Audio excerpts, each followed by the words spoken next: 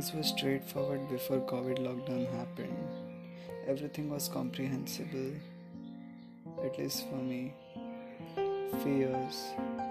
Sometimes living in fears feels a lot easy, and one may even get addicted to it. And then continuous torment from it, or in the form of unfavorable persons or situations around us, may make us change our decisions, and we usually commit huge blunders.